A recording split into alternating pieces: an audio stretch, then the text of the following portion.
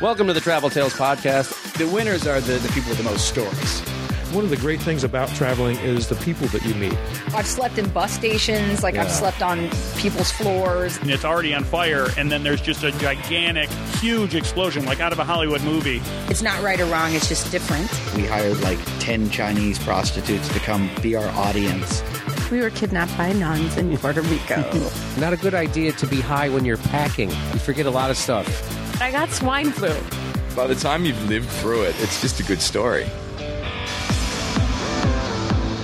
Hey, everybody. Welcome to the Travel Tales Podcast. I'm your host, Mike Siegel. Thank you so much for listening. My guest today is Graham Elwood. Before we get to Graham, just want to say, please go to our website at traveltalespodcast.com.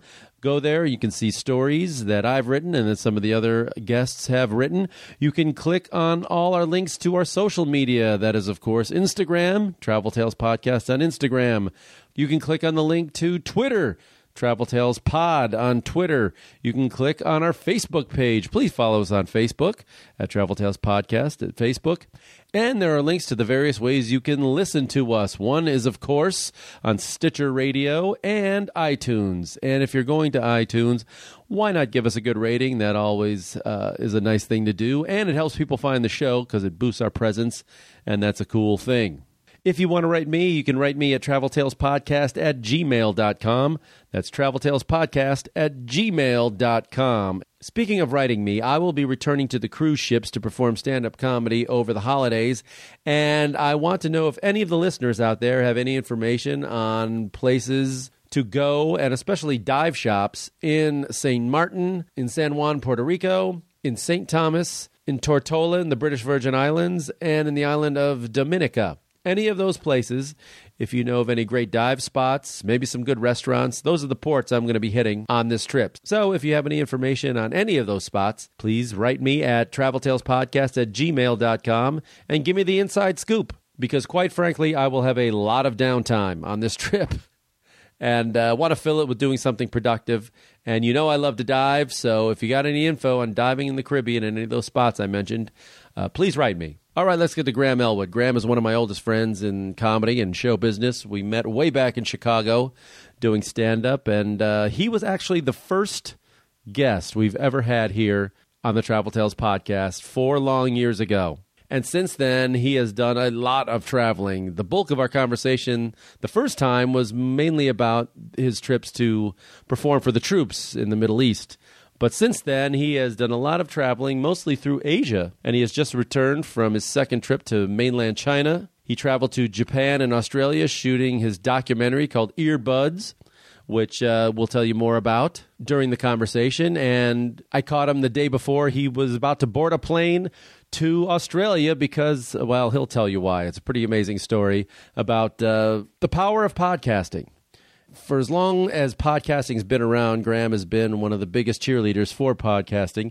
He was instrumental, him and his partner at Comedy Film Nerds, Chris Mancini, along with Dave Anthony and Andy Wood. They started the LA Podcast Festival. And with all their various podcasts, they have fans all around the world. And basically the documentary talks about that, how podcasts, just some people sitting alone in a room like I'm doing right now, can reach all around the world. So it's pretty amazing, and I'm glad I could catch him before he left town again. So please enjoy my talk with the funny and talented comedian / filmmaker, Graham Elwood. Everybody was kung fu fighting. Those kids were fast as lightning. Graham Elwood, speaking of Asia, you were just there. I was just in China. I was in Beijing and Shanghai doing shows. See, now I still have not been to mainland China. I've been to Hong Kong and Taiwan, so like China Light I've been to. Right. So you went, first of all, you need a, what's the visa process? Visa process, so now you, and I think this is beginning to change for Hong Kong, but as obviously as the Chinese government is really trying to take over Hong Kong. Mm-hmm. Taiwan, different story. Yeah.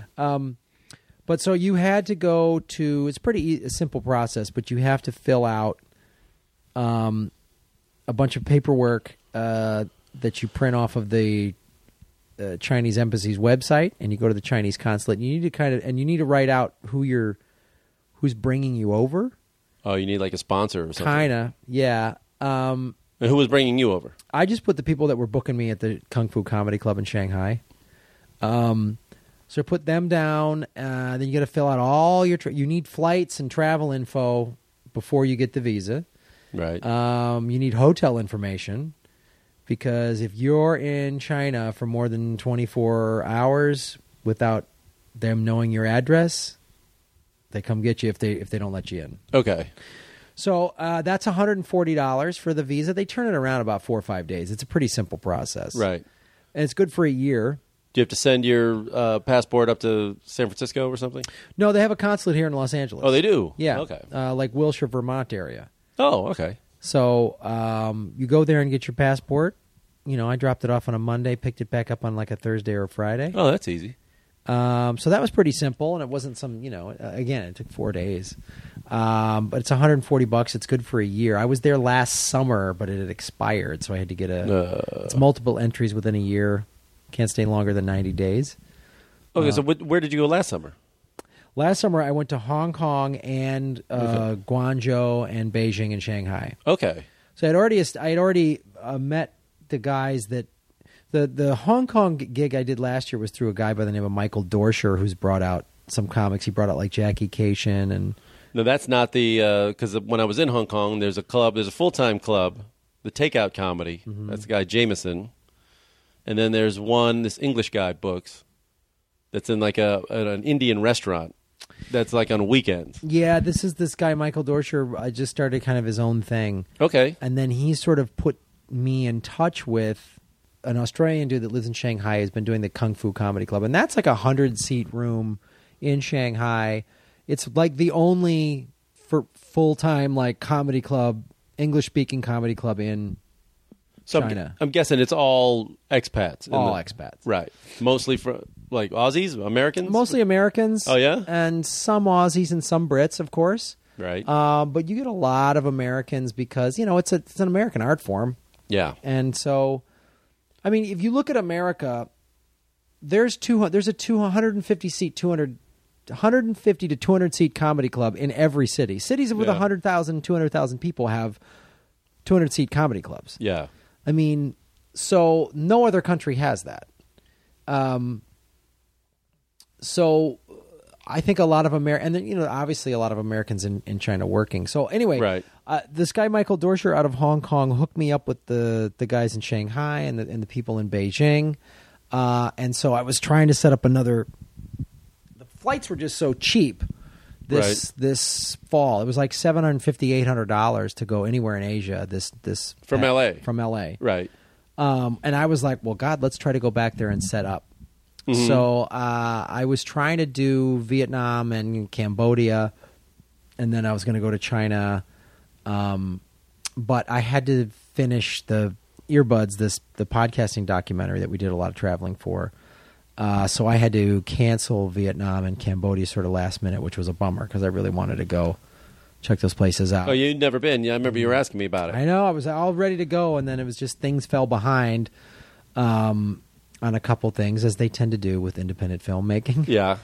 But and we just submitted to South by Southwest, and we really need this movie to be done, and we've put a lot of money into it. So I had to stay back to finish it. So Shanghai.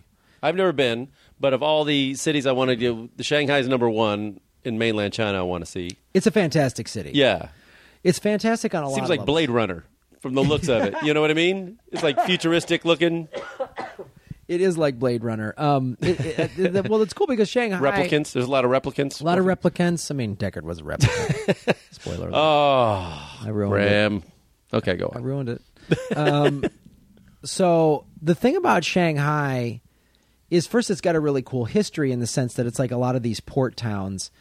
And it was literally, I forget what they're called, if they're called districts or quarters or whatever, but literally there was like a Dutch district, a French district, and the city has always been a little more international. Like when you're in Beijing, you feel like you're in China, a communist Chinese. I mean, it's the capital. But when you're in Shanghai, you feel like you're in more of an international city, and like Hong Kong. Like it's a lot like Hong Kong. Yeah. And in the same way that Hong Kong attracts a lot of finance people, Shanghai now, because of the economy in China, is attracting just business people of any kind. Any foreign company that's doing business in China probably has offices in Shanghai. Right. So the crowd, like in Beijing, it was almost all Americans and some Brits.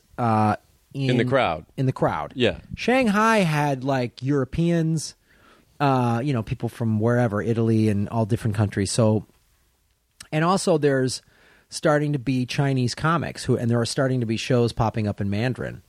Oh, yeah? So that's pretty fantastic. I wonder if there's stuff that they can't say. Like if the government would say, if they try to come out against a lot of shit, how much speech is oppressed. They tell that to all the comics. To you? They said, like, what couldn't you say? They say the 4 T's. Tibet, Tiananmen, Taiwan, and the government. Taiwan, too. I can't talk about Taiwan. Really? That's interesting. Well, you can't say like, oh, Taiwan needs sovereignty. It needs its own. You can't say that. You can't say, oh, they should give back Tibet. Can't say that. So if you did say it, what were the penalties? What would you think would happen? You'd have a little longer stay than you thought? Well, it's not like there was like a government official in the audience or something like that. But it wouldn't get a reaction. I bet the crowd would be a little too afraid to laugh. I made one little hint at something, and the crowd just got quiet. Oh. So, like what? What did you say? I forget. I said something. I made some Dalai Lama joke or something like that. Oh, boy. You brought your hippie nonsense to the Red Menace. I don't know. No, you're contradicting yourself, Mike. You're arguing within. I hate all sides. Yeah. I go against. I think if you were to really push it, eventually something would happen. And they'd probably lean on the club. Okay. So how many people were on the show other than you? Like, were you doing a full 45 minutes? I did a full 45 minutes, and they probably had about 3 acts in front of me, maybe 4, each doing about 10 minutes each. And there's a nice little scene, especially in Shanghai. It's pretty amazing. There's a lot of shows to be done. It's cool. So how would you compare it in terms of like cleanliness, say, to Hong Kong or anywhere else? Like about the same? And how about Beijing as compared to Shanghai? Well, Beijing is just the most utilitarian city ever. I mean, it's these grids, it's a ring, and there's these rings from that spiral out from the Tiananmen. Oh yeah. So with these major roads that go around it, so it's like, oh, I live in this ring, that ring, this ring. It's like, so, is it like 20 million people there? Oh, the cities are giant. They're 20. There's 23 or 24 million people in Shanghai. They're mammoth. Yeah. I mean, it makes like Chicago, where we grew up, seem like that's only 3 million. 3 million. Yeah. And I think in China they said there's like I don't know how many, like 10 cities that have 20 million people in them or something like that. It was some crazy number. Oh yeah. It just like cities of like a couple million, 2-3 million. They're just littered around. We have New York, which is like 8, I think. Yeah. LA's what, 4 or 5? Yeah. Chicago's 20 3. million. 20 million people. Shanghai is like the building density of Manhattan is spread out as L.A. Yeah. Tokyo is kind of like that, too. Yeah, Tokyo's mammoth. Yeah, it's like L.A. spread out, but it's high. It's tall. Here in L.A., everything's 1-2 stories. There it's like everything's 8 stories, but it's still that much land. It's so crazy. How was it getting around? Was it good? Train systems are great. All right. Did you get sick? Any food poisoning? That's very common in mainland China, I heard. No. But you don't eat meat, which helps a lot, probably. Yeah. So I'm not eating any like weird, How was the food? I loved it. I mean, I think especially the food in Beijing is fantastic. There's like the Szechuan, this hot pot thing. Oh, I love Szechuan hot pot. So good. And the food in mainland China is nothing like Chinese restaurants in the States. Oh, really? Oh. You don't get a fortune cookie? They just really. They laugh. No orange duck sauce? Yeah, they don't give you packets of that? Everything isn't just Kung Pao, whatever. Panda Express, saw a lot of those over there? Yeah, a lot of them. But yeah, the food was fantastic. How is it different when you say it's different? I'm sure the freshness is better. There's all these items on there you've never seen on a menu. Just how it's cooked, how it's prepared.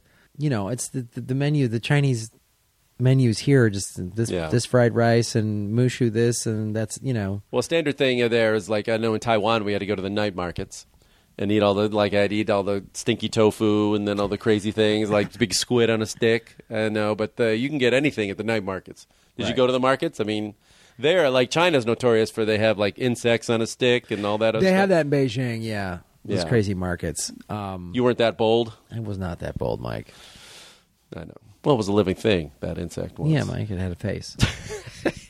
It's a sentient being. So I can't. The Dalai Lama taught us that. Ooh, llama.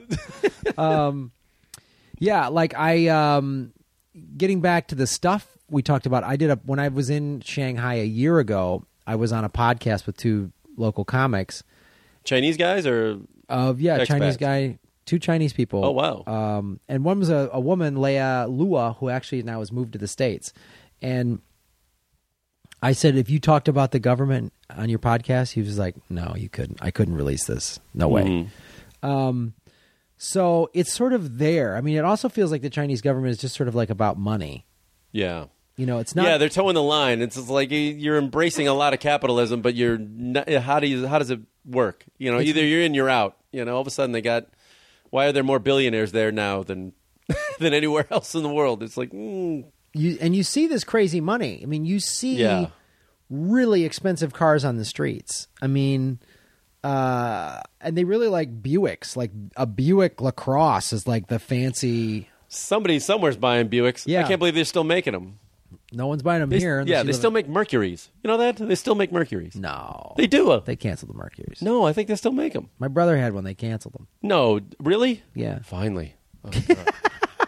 But yeah, somebody's buying a Buick. I guess it's the Chinese. And it's like a status symbol, right? Have an American car. Mm-hmm.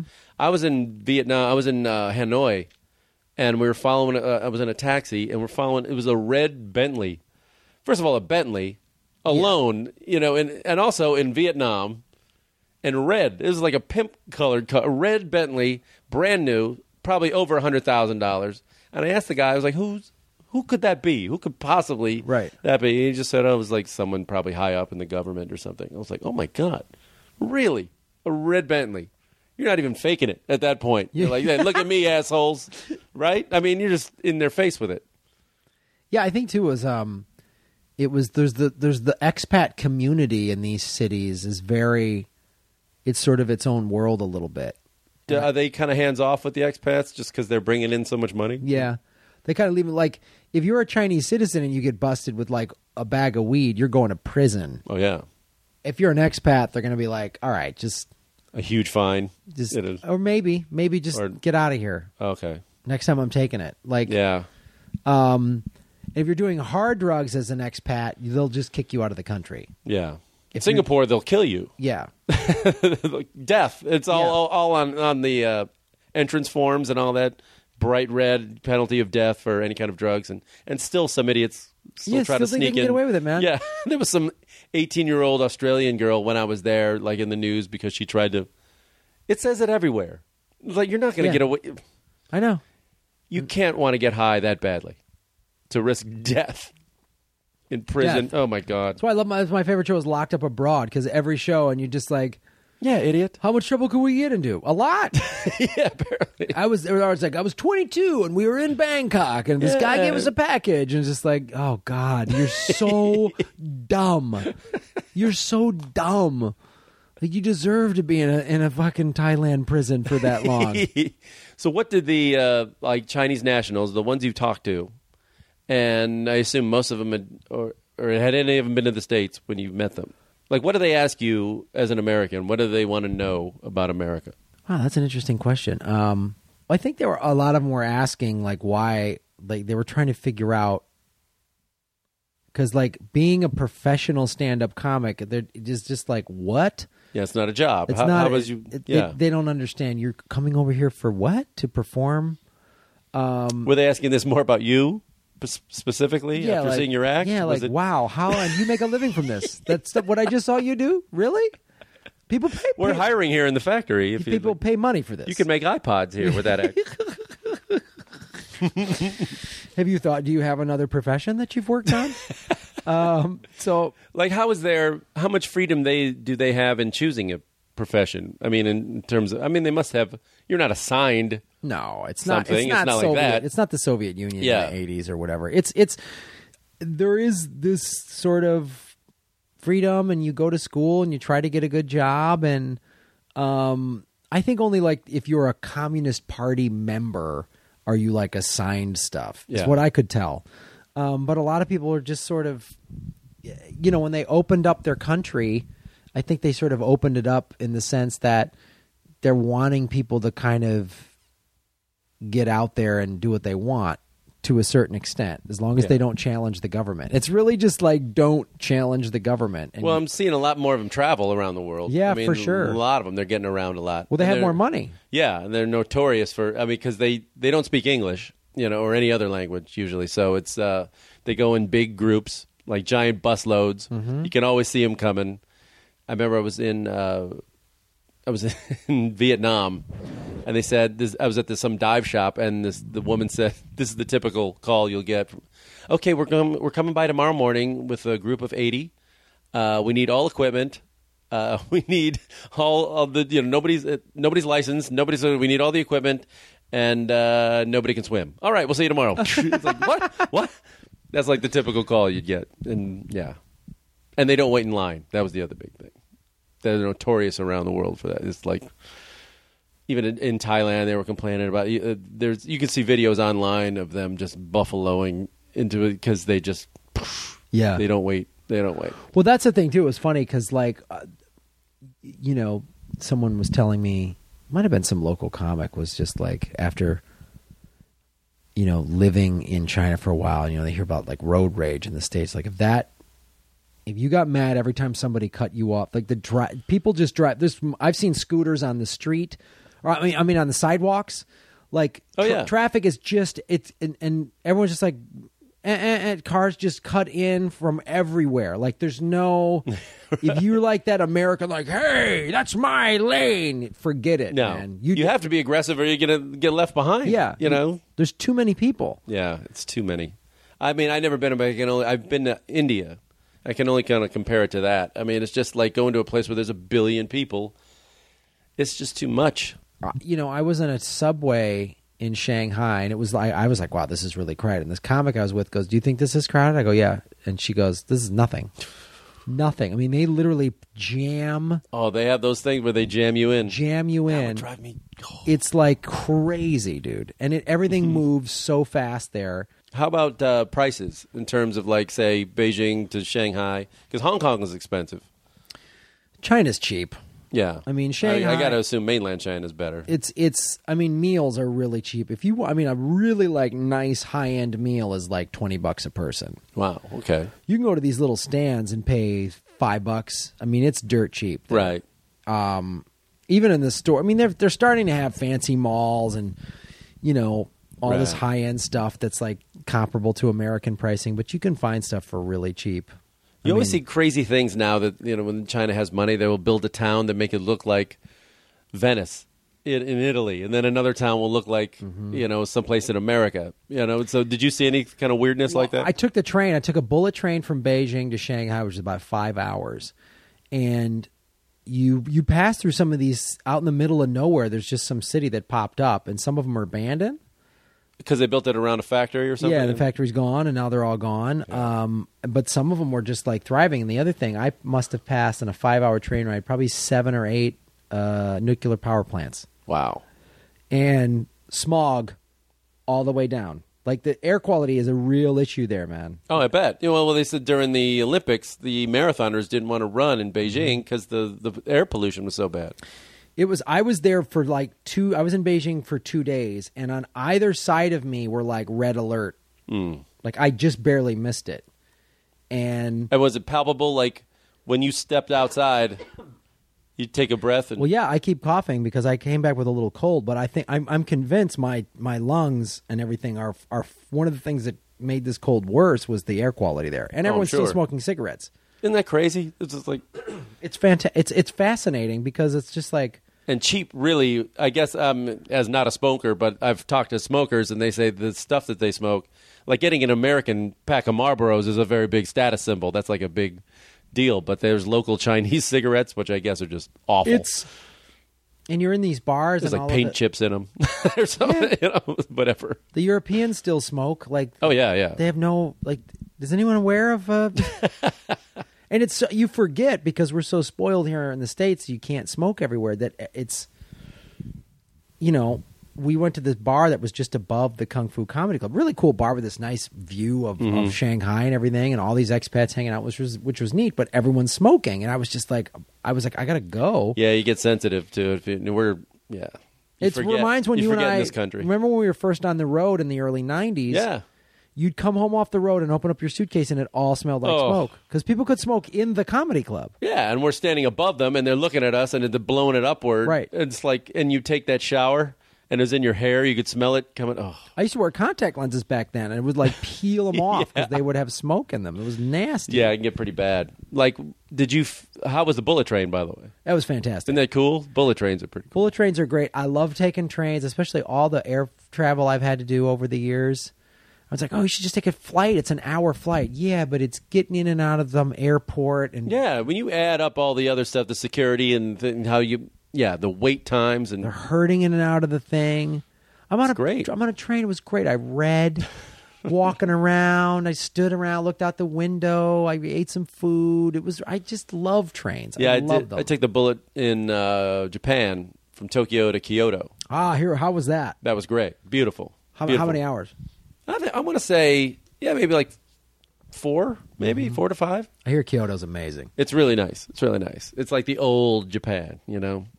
But then again, Japan in terms of cleanliness is no contest. I mean, it's the cleanest place ever. But I mean, when I see people here and like candidates saying how they want to get rid of the EPA of all things, it's just like go to a country where there's no environmental protection agency and go take a big whiff of air.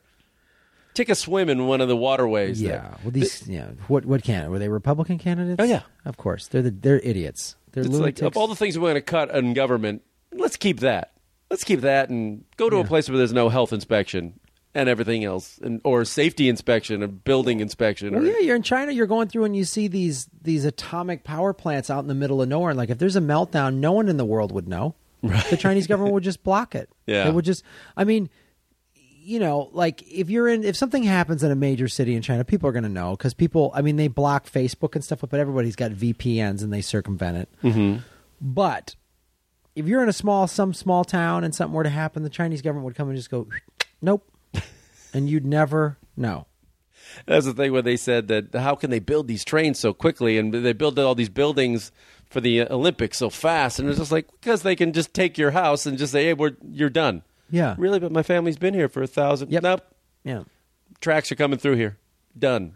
There's no voting. There's no like we need to unions. No. There's want to work around the clock. That's how they do it. Yeah, this is going to happen. That's it. Yeah. We say it's happening. It's happening. Like, so that's the thing. Like, that's. I'm curious to see how China responds to this.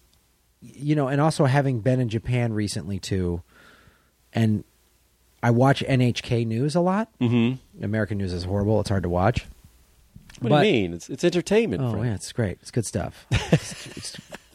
And now we end with a puppy. Yeah, it's just a puppy. If there's a fight, you're on this side. No one is ever going to say, "Oh, that's a good point." I hadn't thought of that. No one's going to say that in the news because that's not good ratings. So, you know, the other thing too, China, like in the China Sea, has just built this island that's going to be a military installation for them, and everyone's like, "Hey, what are you doing?" And they're just like, "What do you mean? You're right. You can't do that. Can't do what? The island you're building that's going to be a naval port. Yeah. That's crazy, huh? Like they just literally, it's unbelievable how they operate. And, right. And eventually they just go, well, what are you going to do? I mean, are you going to stop us? Well, you know, it's like we control the economy now. Yeah. Well, they're buying up Africa. When I went there, I mean, they're really buying it up. And they were willing, when I was in the Serengeti last year, they're in negotiations to put, it was either a road or train tracks right through the middle of the Serengeti, you know, right across the migration routes of everything. And just like, and if they pay off the government enough, which they will be able to. I mean, it'll be done. Because, I mean, God bless them. I know there's, but when the Chinese get money, I mean, that's when the ivory trade went crazy. Yep. If there's anything endangered or the environment, they do not give a shit. No. And it's gone. You know, you can say what you want about us, but a lot of time we've poisoned a lot of lands around the world. But at least now we're kind of getting around to the fact that we can't do that, but they do not. So they're when I was extracting every mineral and everything out of there. And well, what they're doing, what China has realized, where their power is in their economy. So what they're doing is, the president of China was over there when I was there, and it was this big thing because he's like, we're going to give $60 billion to help Africa. Yeah. So they're just buying their way into everything. I mean, and it's, we're coming in with $60 billion. We're going to help with trade and blah, blah, blah, and commerce and aid and blah, blah, blah. Okay, yeah, great. Who's going to say no? And the whole world is sort of culpable to this a little bit. I read this great article on the flight home about the Dalai Lama. He just turned 80. And the article, it was in the New York Times, was like, 15 years ago, everyone was like protesting China and free Tibet. Now, well, we're all making money over there, so yeah. Is anyone complaining about Tibet? And I got to be honest, I sort of, as I was reading it, I was like, wow, I've come to China, and you used to protest for Tibet. Yeah, I used to, and now I'm going over there. Well, there's gigs, and so I felt that's one of the T's. I can't bring it up. I felt exactly, and I'm censoring myself because I don't want to get in trouble. I don't want to fuck the gig up, and not to.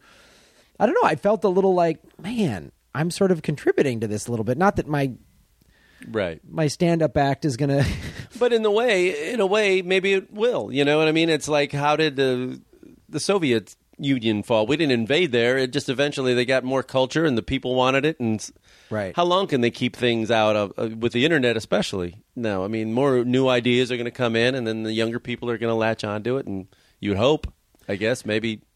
It's funny because all of the young Chinese comics that I spoke to are all well aware of Tiananmen Square and Tibet, and they're all aware of it because they're listening to they listen to American podcasts, and even though iTunes is blocked and all that, they find ways around it, and they are listening to all of us saying, "Wow, what the fuck? Why don't they give the Tibet back?" Yeah, and they saw the protests, that were happening in Hong Kong last year. Mm-hmm. Because the Hong Kongers do not like the Chinese at all. Tell someone from Hong Kong, "Oh, you're Chinese," and see how fucking mad they get. Yeah, but again, it comes down to money as well, because the Hong Kong brings in so much money. They kind of they can only push so hard. They would love more control, but there is blowback and they have some muscle because there's so much money coming in. Right. It's just, there's a whole stock exchange in there. I mean, it's crazy. Hong Kong is the capital of Asian business. Yeah, basically. Yeah, it's fantastic. It's really fascinating to see how this is all going to shake out, because China is not going to exert itself militarily so much. I mean, they are a little bit, but they realize that the whole thing of soft power is about them just getting their culture out. Mm-hmm. And look what they've done to the movie industry. So there's only 30 Hollywood, they make movies now to cater to them. Of course, because there's only 34 foreign films allowed to be released a year. Oh, really? Yeah. But you shoot a scene in China with Chinese actors, that's how you get around it. You look at every major blockbuster. Oh, really? Did you see The Martian? No, I haven't seen it yet. Oh, well, the Chinese Space Agency really comes to the rescue here. Oh, do they? Yeah, it's fantastic. Interesting. And did they go to that Chinese spaceport in the new Star Wars? I wouldn't doubt it, dude. You're going to see something. You're going to see some. I mean, I'm telling you, in every major blockbuster. Now I'm going to be looking for it. Has it. Look for it. Wow. That's interesting. And that's how the big studios are getting around this. Is there a couple big, because you're being the movie expert here, is there some Chinese actors that they all of a sudden show up in movies, some big famous ones? You'll just see, they don't even be that famous. You'll just see Chinese actors. I mean, some of them might have fame over there, but you'll just see Chinese actors, not Chinese American, but Chinese citizens in movies. And usually it's usually some representation of the Chinese government. The Chinese government is always shown in a favorable light. So we've all jumped on the gravy train and, hey, sorry, they just took Tibet and, fight with Taiwan, and we're all letting it happen. And I felt bad afterwards. I was like, man, the people in China are cool. The guys that run the clubs are cool. The other comics are cool. But part of me is like, man, am I participating in this? Should I be fighting more of the good fight for Tibet, man? I mean, you could say that about You could say that about our government. And are we feeding that as well? Right.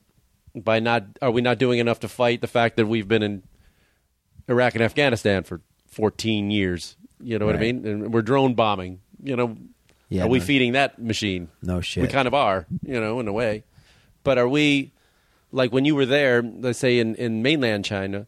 What was on the TV? What did you see? What movies were big when you were there? I mean, were there big billboards and everything? Yeah, and they have a pretty thriving Chinese film industry. So there's a lot of Chinese movies that are all shot there that star a bunch of people we probably haven't know. Well, Hong Kong's was famous, and the Chinese government has canceled that. Oh, really? Is that why we don't see any? What happened to our man John Woo? He's probably here. Well, somewhere. what happened is the Chinese government has now come in and taken control over the Hong Kong film industry. So each day when you're shooting, there's a different government official telling you what you can and cannot say or do. Oh, that's great to have on a set. You can't have anything that is critical of the Chinese government. Sure. So that's why there's all of these historical dramas coming out of China, because that's a surefire way to get funding, because the government controls the funding. And they'd love to see their own history displayed on. Yeah, okay. So that's why it's a shame, because Hong Kong for decades had this thriving, especially kung fu films. Oh yeah, came out of Hong Kong. They were amazing, and now that's not happening really anymore. So that's another problem, and that's why Hong Kong is really so resistant, because. Well, and here's another thing, and this is kind of stuff the Chinese. When I was in Hong Kong, August of 2014, so in southern China and in Hong Kong, people speak primarily Cantonese. In Hong Kong, they speak Cantonese. They speak Cantonese, and in southern parts of China. So like Guangzhou, we did a show up there, which is about a 2-hour train ride. It's in mainland China. But the government speaks Mandarin. Mandarin right? is the national language. Yeah. So the news in Guangzhou has always been in Cantonese. And one day it was in Cantonese. Next day it was in Mandarin. No announcement. Yeah. No nothing. They just did that. And they're slowly, they wanted, the Chinese government wanted to set up a customs office in the Hong Kong airport. And Hong Kong was like, no, we're still our own country. We have our own currency. We have all our own stuff. But I don't know what's going to happen with Hong Kong, man. I worry. Yeah, when I was there in August, the Occupy Central Hong Kong I was there for the first day of it. Okay. Yeah. I was there in Occupy Hong Kong. This was like in 2011. Really? Yeah, and they were camped. There was a whole village underneath the HSBC building. And I was like, well, you guys picked a nice spot. You're nice and covered here because it's like a big arch. It was like, yeah, good call. But, yeah, and that kind of but I guess they had shut down a lot of stuff. And even the locals now, they lost a lot of money. So they were kind of pissed off at them. Yeah. Restaurant owners and stuff because they had taken over a whole shopping district and stuff. But, yeah, it's interesting to see where it's all going to shake out. But you were our first guest here at the Travel Tales Podcast. Really? 4 years ago. Holy shit. So in that time, you've been 10 times more places than you were the first time. Because then it was more about, we talked about your time in Iraq and Afghanistan and everything. So now you've done pretty much, you've done a hell of a lot of Asia, and you went to Australia for the first time. Yeah, God. You went to Japan, China, where else? Australia. I've been to Australia twice. I'm going there again tomorrow. I went to Japan for the first time. That was to shoot Earbuds, the podcasting documentary. Right. Yeah, well, like we were talking about, Hong Kong, mainland China, Japan, Australia, Kuwait, obviously. You haven't done Europe really much since then. It's mostly been around Asia. Yeah, I haven't been much to Europe. The last time I was in Europe was like 10 or 12 years ago. So where in Australia did you go? I did a tour. My first comedy tour there was in November of 2012. I went to Adelaide and Melbourne. Okay. which were really cool. And then I've never been to Adelaide. I've been to Melbourne. Adelaide's a cool little town. They got a nice comedy scene there. There's this Craig Egan does this thing, the Rhino Room, and a couple other shows around there, and they got a nice scene. And it's been around for a while. And then we went to last summer. We went to Sydney to shoot interviews for Earbuds, and then we flew out to Newman. Where's that? Newman is north. It's about an hour or so north of Perth. It's a mining town. It's in the middle of the outback, and we interviewed this guy Russell, who's a miner in the Australian outback, about podcasting. How long did it take to get there? Well, you're going 5 hours from Sydney to Perth, Yeah. and then an hour and a half up from Perth to Newman, and then you're in the middle of nowhere. There's nothing. Nothing. The entire state of Western Australia, it's like almost half the country. It's like everything from Colorado west, and in that whole thing, there's like 1.5 million people, and 1 million are in Perth. Yeah. It's like San Diego, and then nothing. Nothing. There's And then like 500,000 scattered mining towns and ranches. That's what it would be like. It would be It's like if you had crazy. San Diego, and then from San Diego, All the way up to Canada border, nothing. and all the way to like Colorado. So you're including New Mexico, Yes. Utah, nothing. Arizona, nothing. Zero. 500,000 people in all that. We were flying into land. We're getting closer and closer, and we're all looking out the window, and there's desert, Yeah. and there's no roads, there's no phone lines, and we're like, when are we going to find a runway? And literally, this runway lands out of nowhere, and we were like, holy shit. It is one of the most remote places I've ever been in. And I've been to Afghanistan. Yeah. And Perth, I guess, is the most remote city in the world. I mean, Yeah. in terms of distance from anything else. Yes. But, man, so what was it like when you got he's works for a mining company? Uh-huh. So how big was Newman? Was it like a couple hundred people? 4,000. Oof. 4,000 people. What does he do I'm seriously, at night? What does he do? Well, I think he flies back and forth a lot, but he'll stay up there, and then, he's driving around during the day surveying stuff. It was like 3 women? Working in his office. Yeah, there's a lot of that. And we went for lunch one day. There was a Subway sandwich place. sure, yeah. We go there, and there's this kid from Atlanta working there. And we're just like, he's a black dude. We're like, dude, what are you doing here? Yeah. He's just like, I don't know, man. We're just like, well, how did What you... went wrong? What are you running from? Yeah, he's got to be wanted. How does he find himself? In Newman, Australia. Like, Yeah. where did you? What? Yeah, and you work at a Subway. I was just like, No, he was working at the Subway. working at the Subway. He's not even working in the mining. No, he's working at the Subway, and he's behind the counter, and he's like, yeah, what can I get you guys? And we're like, where are you from? He's like, Atlanta. We're like, what are you doing here? He was just like, oh, he just shook his head like, I don't know. We're like, That's got to be a fascinating story. yeah, like, What is his deal?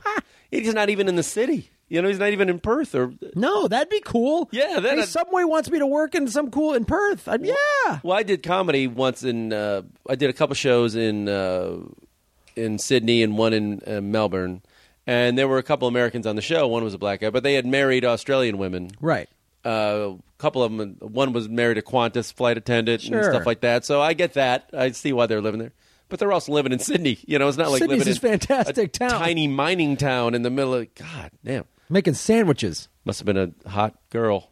I don't know what it was. My God. Working at a Subway. Yeah. We have Subways in Atlanta. Yeah. Oof. Subway's in a lot of big cities where there's stuff to do. It's pretty sad that you're eating a Subway.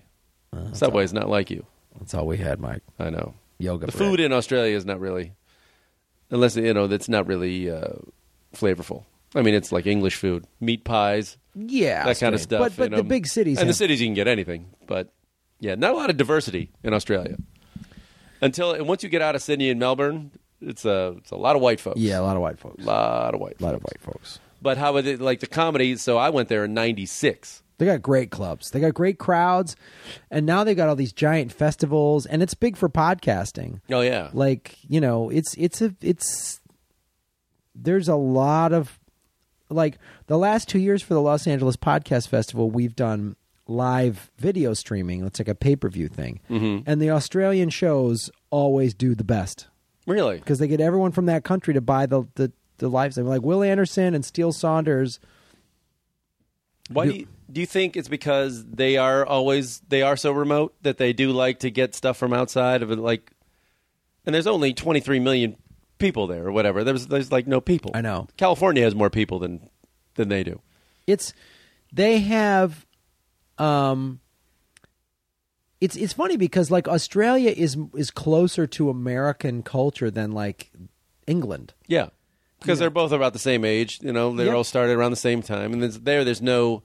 That was the one drag about it. It was too similar, I thought, and culturally in terms of, there's not like old cities you can go see, and anything that's older than a couple hundred years old was Aborigine. It's been kind of wiped out, so it was kind of sad. But there's really not that old history, Yeah, both countries have a football game that nobody else cares about. Right, they have their own football. Yeah, and they have a bat and ball game that are only played in a handful of countries. Right. And yeah. Did you see any sporting events? I always wanted to go to a live rugby. I want to go to see Aussie football. That'd be fun. I haven't had a chance to see any of it. Yeah, I saw a baseball game in Tokyo once. Oh, how was that? It was fun. Who'd you see? I saw the Tokyo Yakult Swallows. Okay. Against the Hiroshima Carp. Fun. It was fun. And while I was just there in Taiwan, their World Series was going on, and the Swallows were in it. They ended up losing in like 4 or 5 games. Does Taiwan have teams in that league or something? Taiwan has their own baseball league. Taiwan has their own baseball league. But yeah, it was cool being in a place where they love baseball. They love it in South Korea as well. Right. Now we're getting pros from all them. Before they were too small and stuff, but now they're fine. But it was almost like kind of a minor league level, and they're only allowed a certain amount of foreigners. Like, so there'll be like Yashimiro, Takahari, Hernandez. Hey, wait a minute. Who's that guy? I didn't see any like old guys that I recognized. Sometimes you see that. Right. Some guy on the tail end of his career going to the old Tom Selleck, Mr. Baseball. Hey, man. Wouldn't be so bad. That's what all the European soccer players do in the MLS. They come here, yeah. They come here. I mean, it's a nice retirement. If I was a ball player, it's like, you want to go play in Japan or something, I'd go do it. Yeah, but there you can get, they love it. It's funny how they also love NBA. Where was it? The Philippines, they really love the NBA. Really? I saw more Lakers jerseys and stuff there. Oh, wow. They love it. And they can't play it. I mean, they're not good at it. But well, China they has love its it. own professional league. Yeah, I know. A friend of mine went there and followed it once. Like, he had a buddy who was coaching there. So he just hung out with one team in the Chinese basketball league. Yeah, it's pretty wild at what takes off. But you see the NBA, like, really courting that market. They'll send Kobe Bryant there, and they'll do, like, a preseason tour. I think they played one game. I think maybe like an exhibition there, a couple. So much. It's too much money. I know. It's too much money. So where do you want to go with the film when it's done? Are you going to play overseas again? Are you going to show We're definitely going to show it in Australia. We did a little cast and crew screening in Tokyo in November, which was really cool. But yeah, we want to screen it in Australia and Japan because there's story elements in the film. And wherever there's a big podcasting base, which is North America, obviously, but the UK has a lot of podcasting, and wherever we can, honestly, because I really want this movie to sort of be the gateway drug for podcasting. Has Japan jumped on the podcasting thing? A little bit. The thing that's people who really are in countries where they want to learn English. I think podcasting has the potential of saying, hey, if you want to learn, conversational English, listen to podcasts. So you're starting to get some of that. Right. And they have to study in the schools in Japan. That was the tough part about that. I was there by myself going around Japan, and that can be a little lonely. There's like those lost in translation moments. Because it's not only in Japan, like a lot of Asian cultures, they don't just come up to strangers and start talking. They kind of like, it's a very American thing to do, to sidle up to someone, hey, where are you from? Right. They just don't do that. They just kind of stay with themselves. So if you're just hanging by yourself, it's hard to break into the group, Right. And plus, even though they learn English in the schools, a lot of them forget it for the tests. Yeah. After they're done the test, and it's like if they don't use it, even if they know it a little bit, and then they always apologize for. Yeah. Oh, I'm sorry, my English is not. It's like, no, it's fine. That's Trust fantastic. me. Yeah, English is fantastic. Much better than my Japanese, which is one word. Yeah. Yeah. So I mean, it's interesting to see how they're like something like podcasting would take off, and I think it's in the next couple of years. A couple big moments already happened. You had what Serial did. Yeah. And they reopened the case. and then you had Obama coming to Mark Maron's garage. Those two moments were huge, and I think because those things, at least in America, got picked up by the mainstream media, and I think more people are starting to. You're hearing less people say, "What's a podcast?" Right. But they're just like they kind of know what it is. They just haven't like made the like, oh, it's what do I, you know what? This happens to me almost, I swear to God, once a week. People go, yeah, I know this podcast, but how do you do it? I go, do you have an iPhone? They go, yeah. I go, it's on your phone. No, it isn't. I go, pull it out. See that purple podcast app? Oh, really? I mean, I've had this conversation, Mike, and then I go type in Comedy Film Nerds. Right. Oh, there it is. I go, yeah, that's it. Boom. Look at that. You're subscribed now. There you go. You're in. What would like in Japan and China with their podcasts, what's the most common subject matter? Is it, well, they probably can't talk about politics in China as much, I'm sure, without getting. Well, it's is it funny. Sports, entertainment? What are they? I mean, is it as varied as it is here? Every topic? Yeah, but it's just not nearly as big. It's not nearly right. I mean, it's not that big in America, and it's bigger here than it is anywhere else. Right.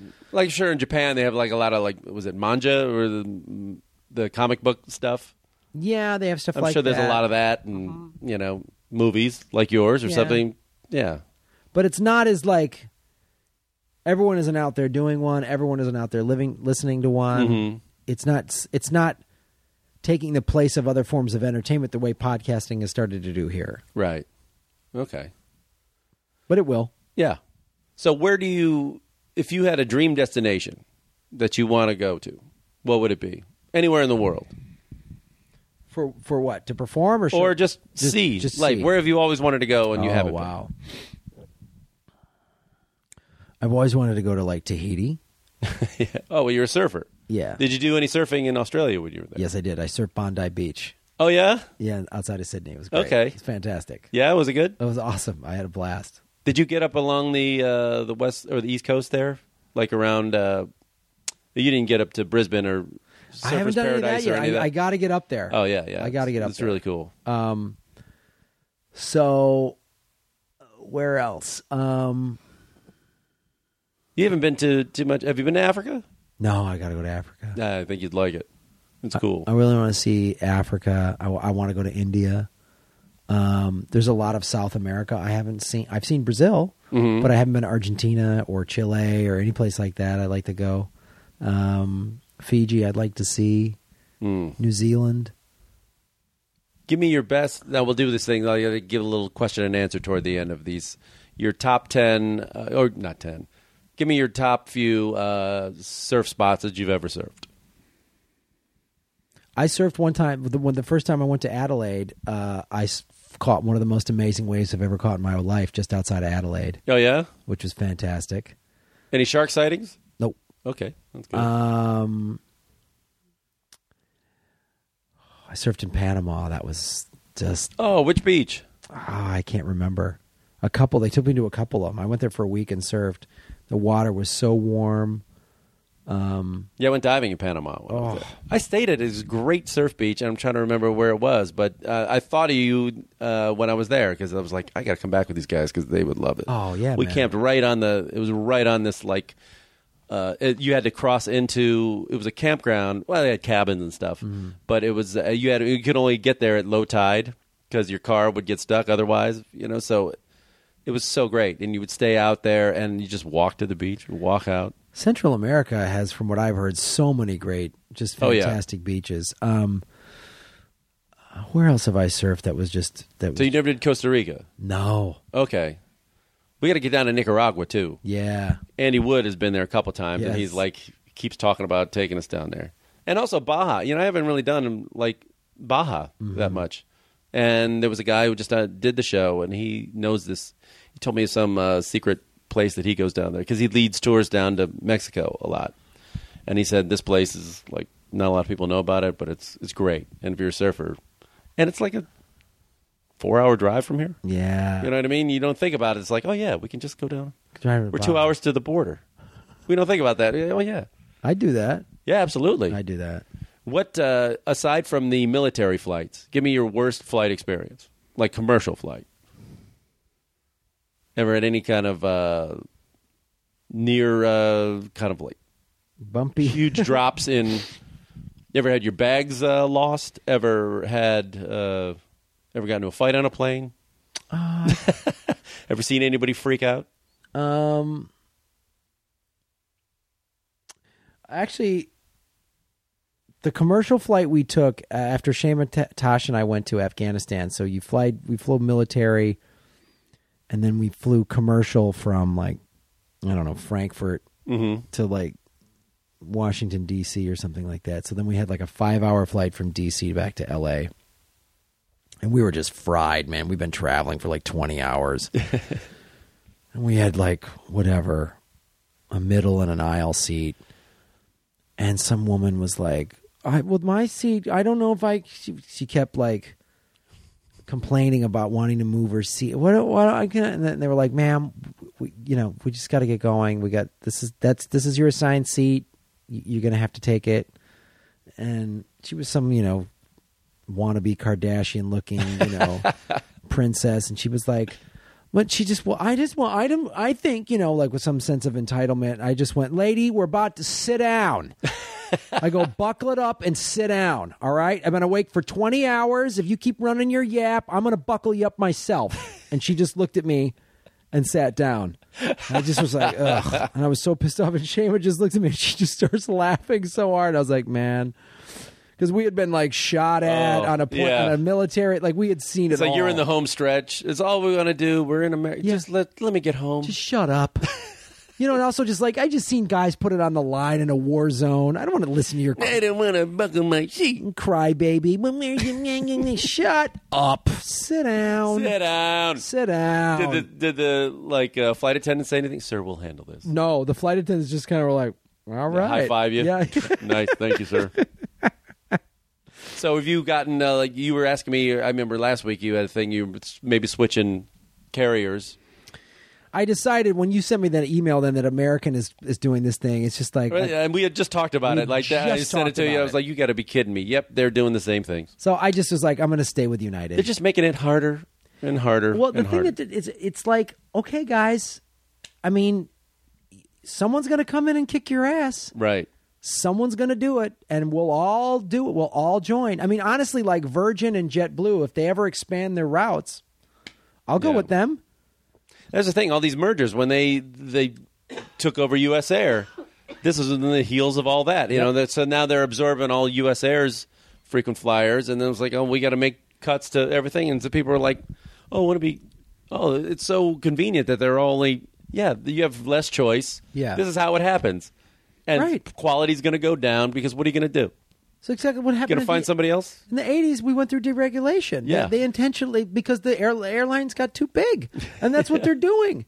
United, bought out Continental, which, they merged or whatever. So now they're gone. Yeah. I've seen so many, just in the times we've been in 20 years of doing comedy. I remember flying TWA. I remember flying Northwest. Oh, yeah. America West Airlines. America West. There was one, it was ATA into Florida. All these things. Ugh. You haven't done the Spirit Air, have you? No way. Oh, it's the worst. I won't. Yeah. The Ryanair of America. And they're all like, oh, it's such a it's a cheap price. But then if you bring a bag that weighs more than a nickel and pound. dime the crap out of you. It's not a cheap ticket. If you have to pay all these extra fees, it's not like, are you an idiot? Like, we were saying, I was just like, when I got back from Taiwan, and like I took a little short flight, China Air. I took China Air from from Taipei to Hong Kong and back, and that's like a 2-hour flight. And there's still, you get food, you get, what do you want, wine? And stuff. I'm in coach, cheap seat. Yes, I and do. the thing, the I would United like States, the air carriers, I got to fight for a pillow. are $1 billion in profits. Like, shut up. After 9/11, we all understood, you guys, it's tough, and we all sympathize, but fuck you. It's been 14 years. You're making record profits. I mean, they're kind of taking care. I mean, I'm a 1K with United, so like I'm going to Australia tomorrow, and I have 2 more international upgrades, so I'm flying there first class.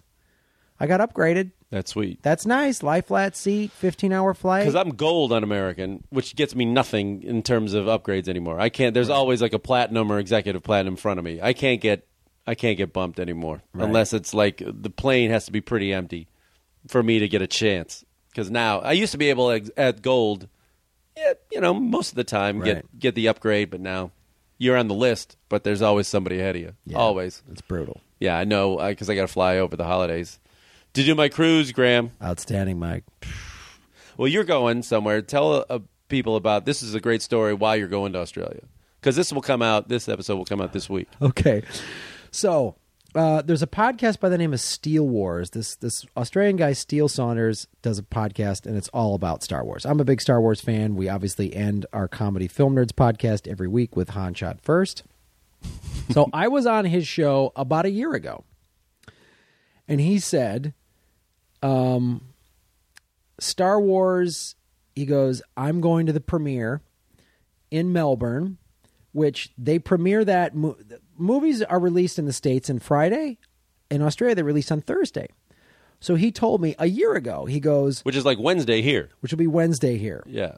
So he said, actually, Wednesday night, the 16th, midnight, till 12:01 a.m. on the 17th, I'm going to a midnight screening. So you'll be like the first in the world to see it. One of the first people in the world to see it.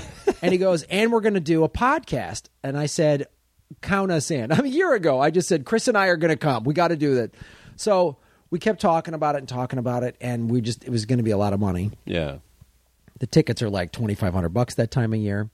And now you're coming up into the holidays. Yeah. And so we were trying to get a sponsor to pay for it. And it was lining up to be our 300th episode for Comedy Film Nerds. And we do on Comedy Film Nerds these things called spoiler reps on occasions. We'll pick one movie and talk all about it. The ending, everything. And you tell people beforehand, it's like, if you haven't seen it, don't listen to this episode. We have special music. It's like spoiler alert, spoiler alert. Like it's a whole thing. So we thought we were going to go, and then about a month ago, we were like, we had to make the hard decision. We're like, we don't have the money to go. We can't do this. The sponsors aren't coming up. It's not going to happen. So we announced on the show, it's not going to happen, guys. We're so sorry. 4 days later, a fan said, we have a donation button on our site, donated $1,000, and said, if I give you guys $4 more grand, will you go to Australia? And we're like, yeah. Oh my God. That's so great. So he paid us $5,000. Chris and I are flying there. We arrive Wednesday morning, the 16th. We have an interview with a TV station who wants to interview these two crazy Americans who are flying over to see Star Wars. That's great. We're going to see the midnight showing. Then we're going next door to a bar to record a mashup of Steel Wars and Comedy Film Nerds at 3 a.m. Is that going to be all about the movie? All about the movie. Okay. So we're going to release a spoiler ep at 6 a.m. Australia time Thursday, which will be Wednesday afternoon, a full day and a half before you can see it in America. You know how hard that's going to be for every nerd out there who's got a ticket Friday night to not listen to your thing? I don't have a ticket yet for the opening, but I just know that it's going to be, if there's any surprises in it, it's going to be ruined by the time, even if I'm a day late. A day late. 6 hours I'll have late. to go on full media blackout. You got to turn your phone off. Yeah. Don't turn on your TV. Don't turn on your phone. And walk with earplugs to the theater. I can't believe so-and-so died. Yeah. You son of a... I know. He's the bad guy? Really? Oh, God. So... this is amazing. So the guy just... Some fan just gave and we you just $4,000. assumed, he must live $5,000. Live in Australia. Nope. He lives in Iowa. He just wants to hear it. Yeah. Podcast fans are the best. That's the greatest. They helped fund the first year of the Podfest. We raised $140,000 on Kickstarter for earbuds, and now they're flying us to Australia. So we're going to Australia, and we're going to record our 300th episode. Is going to be a spoiler ep in front of a live audience at 3 a.m. in Australia. All this from two yahoos talking in their garage about movies. Plugging a microphone into a laptop, saying, "Well, I like that movie. I didn't like that one." That's all it is. Well, I hope the Travel Tales listeners are getting a hint that maybe there's a lot of places I'd like to visit that maybe don't have the airfare. I'll come visit you, listener. How about that? Here's what you do, guys. You send me money for a flight. I'm in. I am in. Yeah. Give Mike the money. I'll go interview you there. Yeah. You'll be a guest on his show. Yes. You want to be a guest on Travel Tales? Just send it. Fly him out. Have mics, we'll travel. Yeah, attaboy. Get a nice slogan, Mike. So, in terms of the movie, this is where you can get in your plugs. Where can people see Earbuds, and when can they see it, and everything else? Earbuds will be out at some point next year. We're submitting it to festivals right now. It'll be probably for sale at the earliest to the general public by next September during the next LA Podfest. And that's earbudspodmovie.com or at earbudspodmovie on Instagram and Facebook, where you have an Earbuds Twitter, all that stuff. Now, where can people find your podcast? Comedy Film Nerds. We are in iTunes. You can go to, we're on Stitcher. We're so comedyfilmnerds.com. We also have our own page on iTunes. If you go to itunes.com/CFN, and that has a lot of movies we've recommended and, other comics that write for us. We have a book out. So, yeah, go to comedyfilmnerds.com. You can get all the info for everything. The movie, our podcast, everything. Well, bringing it back to travel, when you go around the world, and now with the podcasting, it's brought a lot of people closer. You're meeting friends that you never would have met before. What is going to all these new countries and places you've never been and meeting these people, what has it taught you about yourself, life, maybe the planet in general, and people? I think, podcasting has shown me that the world is pretty small. Everybody has pretty much the same hopes and dreams and fears and want to have a good life. And that on paper, a lot of people might seem very different to you. But doing a podcast and then having them email us, I love listening to your show, and then meeting them. Like they came to all the shows I just did in China. And I'm good friends with people now, like in Japan, and like there's a woman, Sanai, who's in our documentary. She's like I consider her like a good friend now. She's not just a fan. She's a Japanese housewife. When would I ever have known this woman? And I think it has shown me